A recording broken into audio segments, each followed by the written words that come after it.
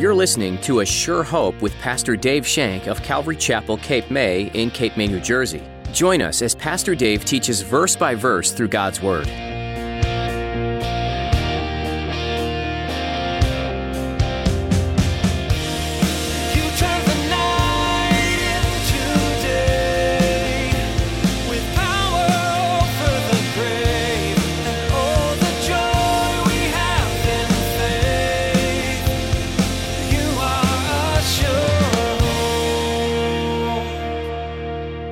When we submit our lives to the Lord, He leads and guides us by His Holy Spirit. And then we're ever sensitive to the Spirit's call.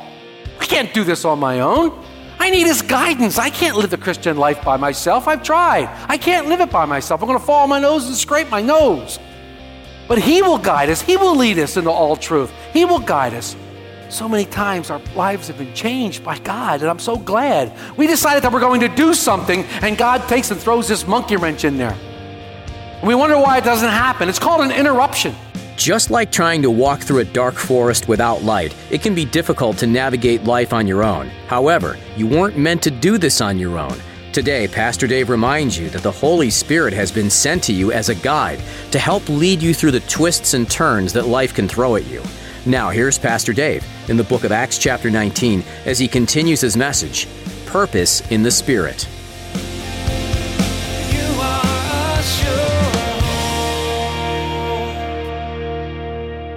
When I was at Vineland, I was able to be in ministry in so many different ways.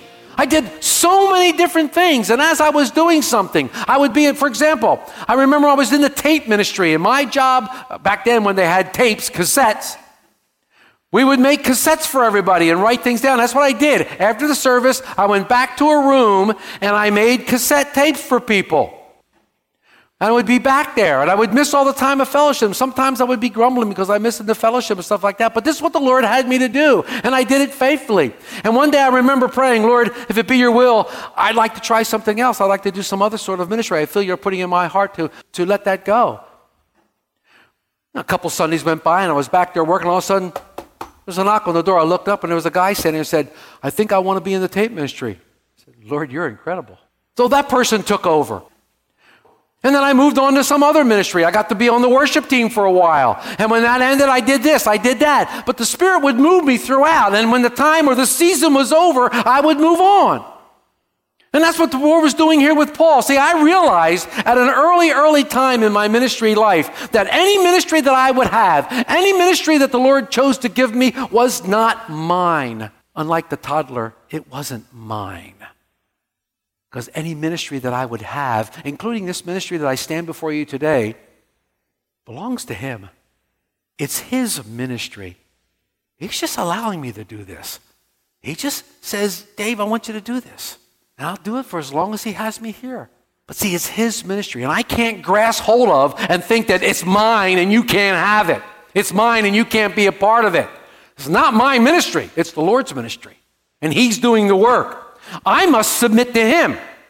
He leads me and He guides me. I must be sensitive to the Holy Spirit and be willing to submit to His plan, not my plan. I must never let myself enter the picture, because guess what I've learned in all these years? It's not about me. So how did Paul know it was time to leave? How did Paul know that the Lord was leading him out?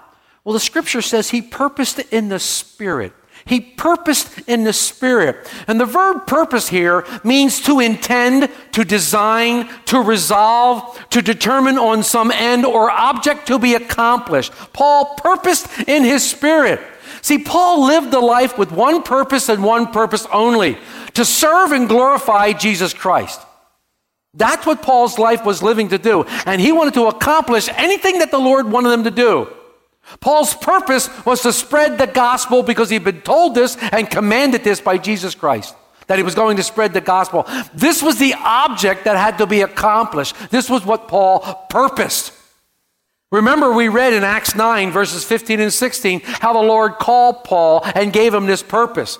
And when we get to Acts 22 and 26, sometime in the next 4 or 5 years, more examples of what the Lord had told them. More example that the Lord telling Paul of things he's going to do. He told him this when he met him on Damascus Road. Paul had purpose. Paul had direction, and Paul had guidance. His purpose came from Jesus Christ, and his direction and guidance came from the Holy Spirit. Paul was yielded to the Holy Spirit. Paul was yielded to what the Lord wanted to do. Paul purposed in the Spirit. Now, many people believe that Paul just decided to go to Jerusalem.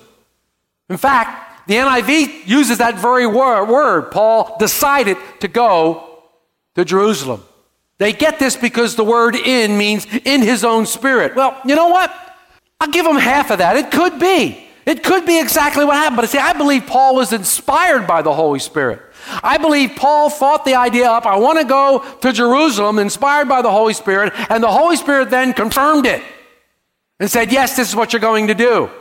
See, Paul was not motivated by selfish gain. Paul was not motivated by selfish ambition. And Paul was not even motivated by self-preservation. Because if you look ahead at Acts 21 verse 13, Paul is answering someone. In fact, he's answering the prophet Agabus, who says, anybody who goes with this belt is going to be bound in Jerusalem. Paul says back to them, what do you mean by weeping and breaking my heart? For I am ready not only to be bound, but also to die at Jerusalem for the name of the Lord Jesus. Self-preservation didn't even motivate Paul. What was Paul motivated from or by?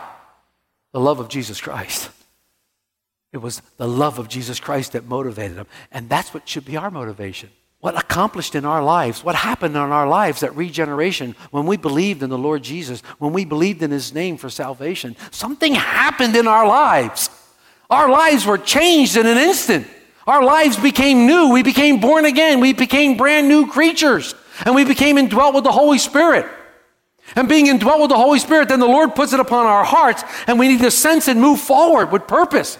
We can't limit the Lord. We can't say that it can't be done. If we ever said that, we wouldn't be sitting here now. If we said it can't be done, we wouldn't be sitting in this building. If we limit the Lord, we're going to miss out on some really, really great things. He wants to do some mighty things. What has the Lord purposed in your heart? What has the Lord purposed in your heart? What's the Holy Spirit telling you that you might want to do? Sure, it might start like it might be you think it's your idea. But what does he want to accomplish? Do you know what he wants to accomplish? Maybe you don't, and that's okay. Submit to him. Allow the Spirit to guide you. Pray and ask. And then listen to the still small voice. Listen for his guidance, for he will direct you. The psalmist knew this in Psalm 25, verse 4. Show me your ways, O Lord, and teach me your paths. The Lord will show you. The Lord will guide you. And so what if you step out in faith and the Lord puts something in front of you and you don't go that way? Have you failed? No.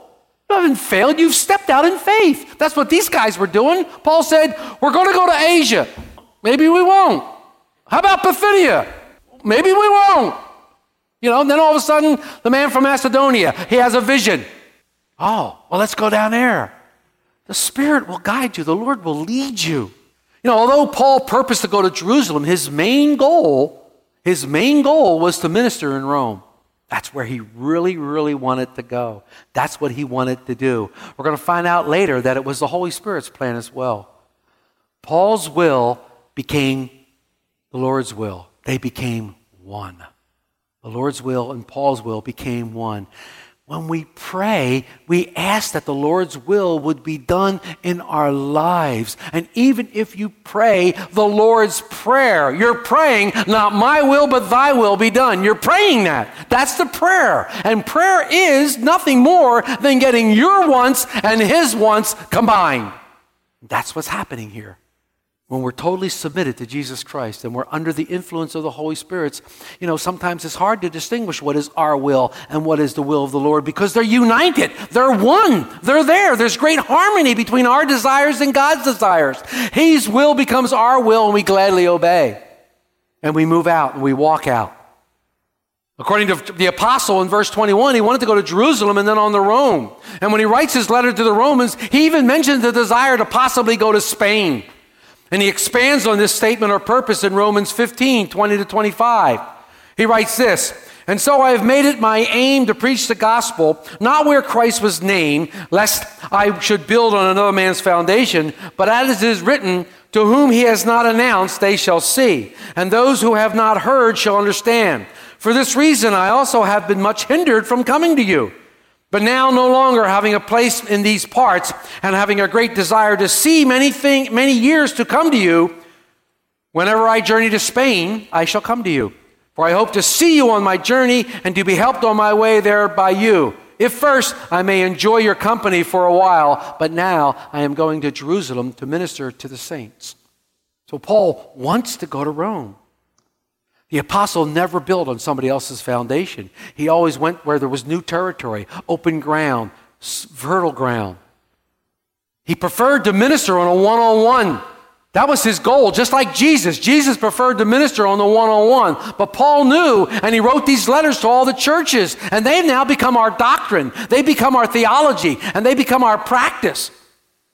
And staying true to his purpose, Paul's going to reach Jerusalem, and he's going to reach Rome. Because Paul's going to stay true to the purpose that the Lord has him. And as we continue our study in the book of Acts, and in the weeks to come, we're going to see that Paul's journey to Jerusalem and then his journey to Rome become the main focus of this narrative. In fact, they encompass the last 1/3 of the entire book of Acts. And we'll sit there and we'll read and we'll glean from that. But before he goes, he sends out Timothy and Erastus to Macedonia. I guess they're like ambassadors, and they're going to go before Paul, but they have a purpose. Look at verse 22. So he sent into Macedonia 2 of those who ministered to him, Timothy and Erastus, but he himself stayed in Asia for a while. Now, it was great. At men's breakfast yesterday, we talked about Joshua, specifically Joshua in chapter 1. And one of the things we said in Joshua, that before he became a leader, Joshua was a servant and he was a minister. Minister means servant. Joshua served Moses for over 40 years. That was what Joshua did. Joshua served Moses before he became leader of the entire children of Israel. He served Moses. He ministered to Moses' need. He wasn't number 2 because that was Aaron's position. Joshua was number 3. He was very, very happy at being number 3. He led the armies against the Amalekites and won a great battle. He was always there. He even went up on the mountaintop with Moses and talked to God with Moses. But Joshua's main job was to minister, serve Moses. That's what he did. And God rewarded him by making him the leader now of the children of Israel. And the conquest of the land was his. And he would lead Israel into conquesting the land of Canaan. Here you have 2 people, Timothy and Erastus, who ministered to the apostle Paul, who served him, and then he then makes them, because of their faithfulness in serving him, he then sends them out because they're faithful in the small things, and he sends them out to be faithful in the big things. Jesus himself said, I've come to serve, not to be served. See, the word minister in Greek means servant. Jesus gave us the greatest example of servanthood ever. The greatest example ever in John 13. When after the dinner, after the supper, he gathered his robes around him and he took a basin of water and he went and he washed the feet of each disciple. Washed their feet. And we said that in that culture, when you went into somebody's house, naturally you wore sandals or maybe no shoes at all, and your feet were dirty because they didn't have paved roads. All they had was dirt roads, and your feet were crusty and dirty and nasty. And when you came into somebody's house, the first thing that happened was they would summon a servant, and that servant's job was to wash your feet so you could walk throughout the house without tracking all this stuff in there. The person who washed the feet was the lowest of low servants. That was the job nobody wanted. That was the lowest of low jobs. And Jesus did that as an example. And he told them, you see me doing this? Now you do this one to another. You serve one another.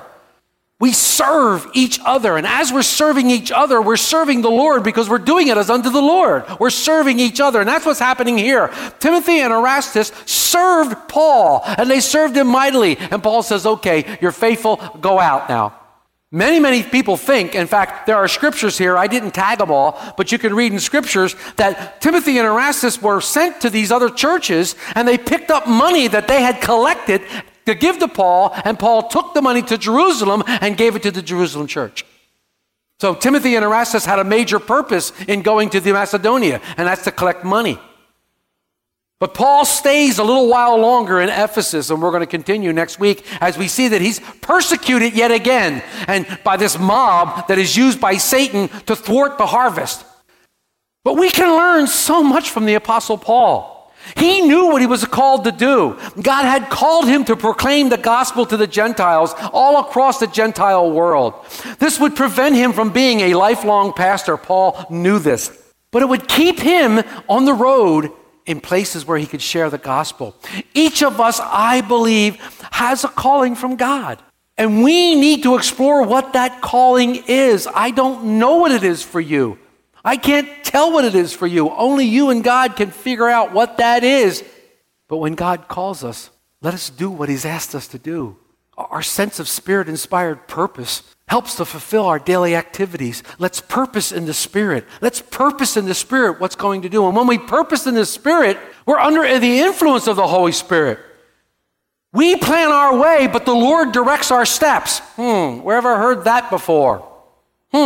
How about Proverbs 16:9? A man's heart plans his way, but the Lord directs his steps. How about Proverbs 19:21? There are many plans in a man's heart. Nevertheless, the Lord's counsel, that will stand. So just like Paul, purposing your heart is a good thing. Purposing in your heart is a good thing. Even to become a minister or a bishop, Paul says to Timothy, it's a good desire. It's a good one. Purpose in your heart, and then you go towards that purpose and do those things. So how do we know if our purpose is God's purpose? How do we know? We must yield to the Holy Spirit. We must yield to the Holy Spirit and the control that he has over our lives through prayer, through reading the Word of God, and listening to that still small voice. When we're under the control of the Holy Spirit, our whole thought life, our imagination, our volitional choices, our behavior will be occupied with one thing and one thing only, and that's Jesus Christ. When we're under the influence of the Holy Spirit, we will go deeper and deeper into the understanding the ways of God. That will be what we want to do. See, our communion with Christ gets deeper and deeper every day. And when we're under the influence of the Holy Spirit, that's what we want. That's the desire of our heart. And God gives us that desire. He gives us that desire and fills us. Who could say it better than John the Baptist? He must increase and I must decrease.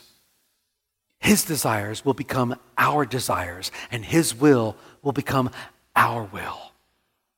When we're under the control of the Holy Spirit, our prayer life is transformed, and we pray with the heart and a vision of a righteous man. James said that in 5:16. We don't pray as ourselves. We pray under the influence of the Holy Spirit. When the Holy Spirit is under control, we are the same mind of God, and we're humble before man and God. You can read that in Philippians 2, verses 1 through 8. When we're filled with the Spirit, we have the mind and thus the attitude of Christ. You can read that in Philippians 2:5. We produce his likeness. You can read that in Galatians 5:22 and 23. When we're under the influence of God's presence, the Holy Spirit, nothing really matters except Christ. And him glorified.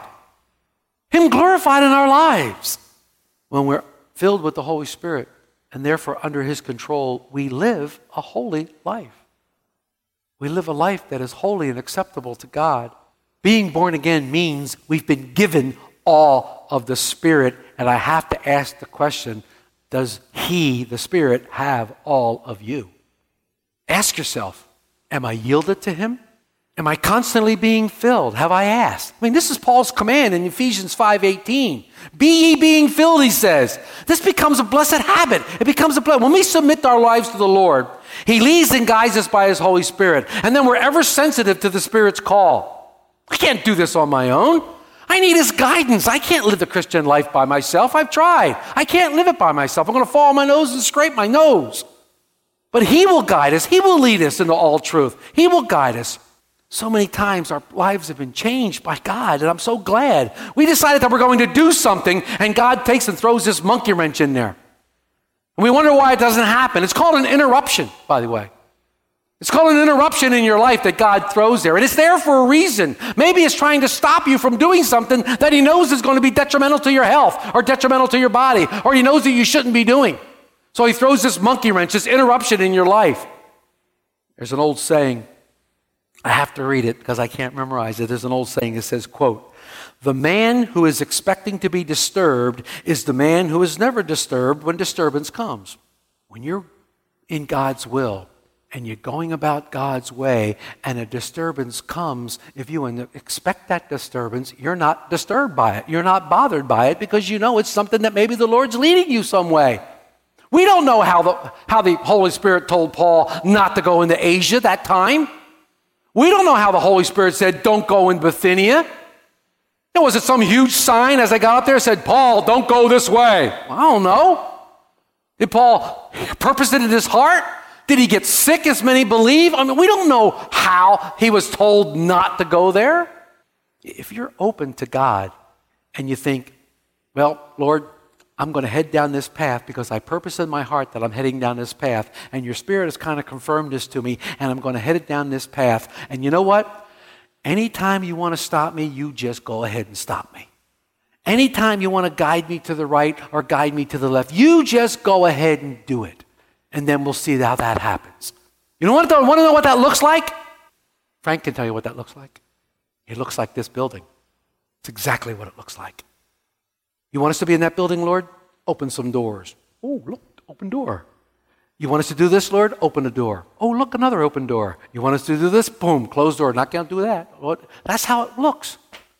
That's how it works. We're following the guide of the Holy Spirit. He's the one in charge. He's the one doing these things. And when we get disturbed, when we have a little disturbance, when the township says, oh, you got to jump through this hoop. Okay, Lord, we'll jump through a hoop. Oh, you got to do that? Okay, we'll do that. Okay, we'll do that. When we get these little disturbances, we don't become disturbed. My flesh gets disturbed and rears its ugly head. Then I can remind it that the Spirit is in control. The Spirit has taken care of everything, and He's going to get His way, and He's going to do it. So it doesn't disturb me, and my life becomes a step as I am committed to the Lord. So we say in our heart we want to do something, and then God directs our steps. And He leads it. And you know what? I want it this way. I don't want to do my own will. I don't want to fulfill my own purpose.